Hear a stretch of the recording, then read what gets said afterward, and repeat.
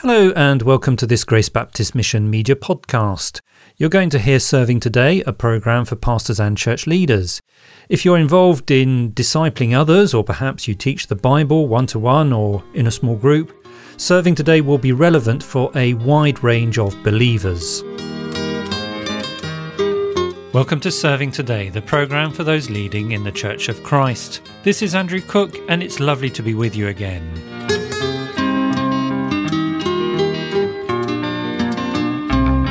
Christian Basics, more from Dr. John Hall.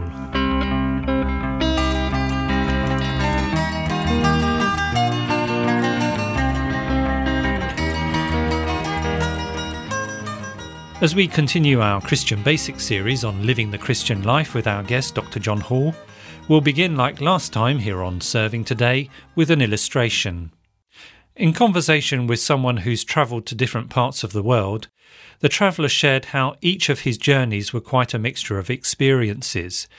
Inevitably, there had been a sense of excitement as preparations were made for each trip, but the actual journeys varied a great deal. Some had been a real treat and had brought him through lovely scenery as he'd flown over snow-capped mountains, huge lakes, and vast stretches of savanna and deserts. But other journeys had not been enjoyable at all. They had been long, and at night time where nothing could be seen because of the darkness. But whatever the journey to their destination may have been like, they were always grateful to arrive in the country they were travelling to. And that leads into our study of the Christian's life and holiness in this programme, because we've come to think of the believer's final destination. You'll recall how John Hall has likened the path of holiness to a journey, not like the one I've just referred to, but to a rocket travelling to another planet. The launch of the rocket, John likened to when we begin to trust in and follow the Lord Jesus Christ, and we make that decisive break with sinful living. The journey is the remainder of our lives, during which time we cooperate with the Holy Spirit, and by submission to the Bible, the Scriptures, we grow more and more like the Lord Jesus Christ. John reminded us this involves a lifelong battle against sin and temptation. And so we come to the destination, the end of the journey, to use John's illustration, landing on that other planet. Derek French spoke with John Hall for us and asked him first of all to identify that destination for us. The final destination, Derek, is heaven, or the new heaven, or new earth. We shall look at these ideas later in the next study. But the final destination is glorification, or heaven. The end of our sanctification is when we're made fully like our Saviour. It's a wonderful day to look forward to. It is indeed, free from all sin and sorrow and sickness. John, before looking at how heaven will affect our own holiness, there's an area where many Christians have difficulties with, and for all sorts of reasons, and it's this. How can we be sure we will reach heaven? I think most believers have doubts about this at some time or another, and for some, it is an ongoing problem. They seem to have very little assurance. Can you help us here? Yes, that's true. Most believers do worry about whether they will reach heaven. As you do worry, if you're a listener and you're worried at the present time, the thing to do is to think why you're worried. Because in dealing with the lack of assurance, you need to be accurate in defining what your problem is. Is it that you've not fully grasped that through faith in Christ, all your sins are forgiven and you're declared not guilty? Often it's wrong understanding of justification by faith that is at the heart of a lack of assurance. But sometimes it's due to the fact that we've misunderstood the whole process of sanctification, that we think that unless we keep up the effort, we might not make heaven.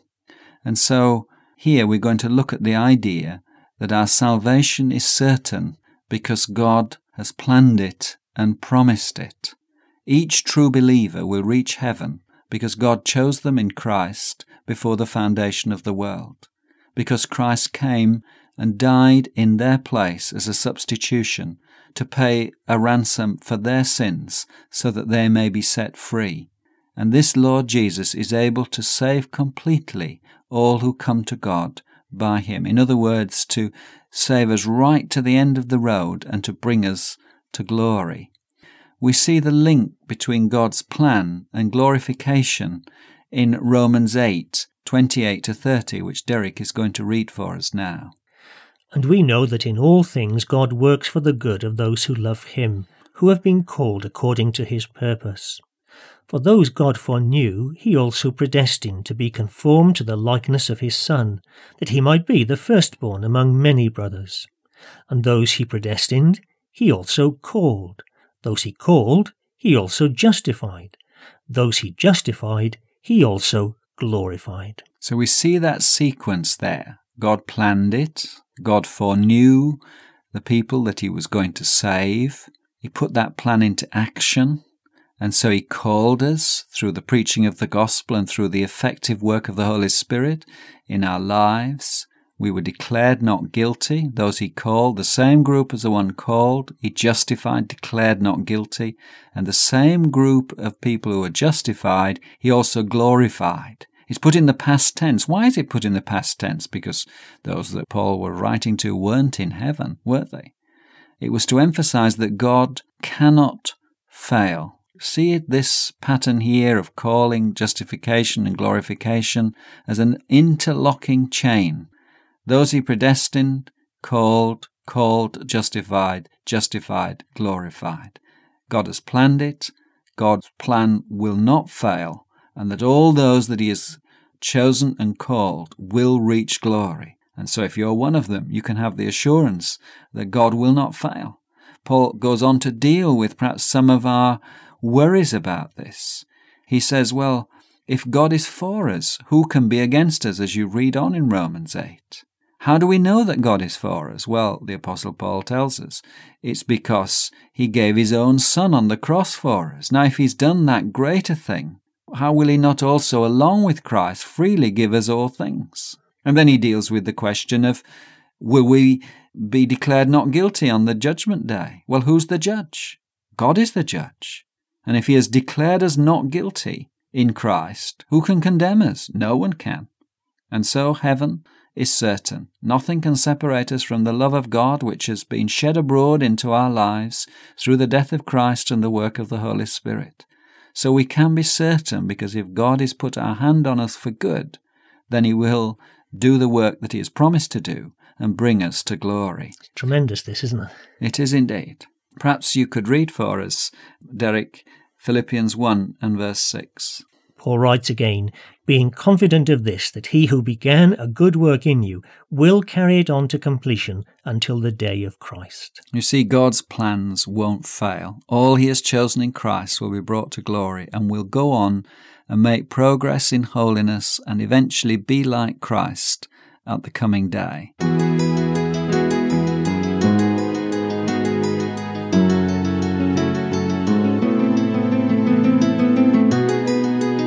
So, John, how will being in heaven influence our holiness?